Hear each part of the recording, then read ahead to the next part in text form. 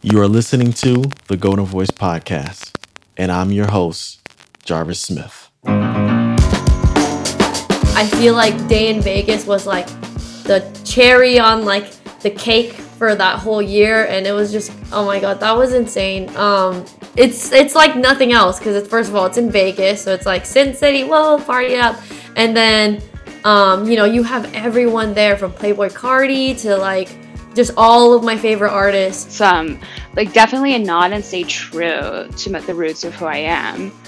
Because like even though I'm like an adult now and whatnot, I'm still like quite a punk person and in spirit and heart, and I wanted to carry that, but also like have it grow in maturity a bit, I guess. The crowd there is really intense, and when you are playing in a tent and you can see people, it's like an ocean, of faces, and it's insane. But like for lines like I feel like dynamite, I feel like dying tonight, that for me is like Sleigh Bells in a nutshell.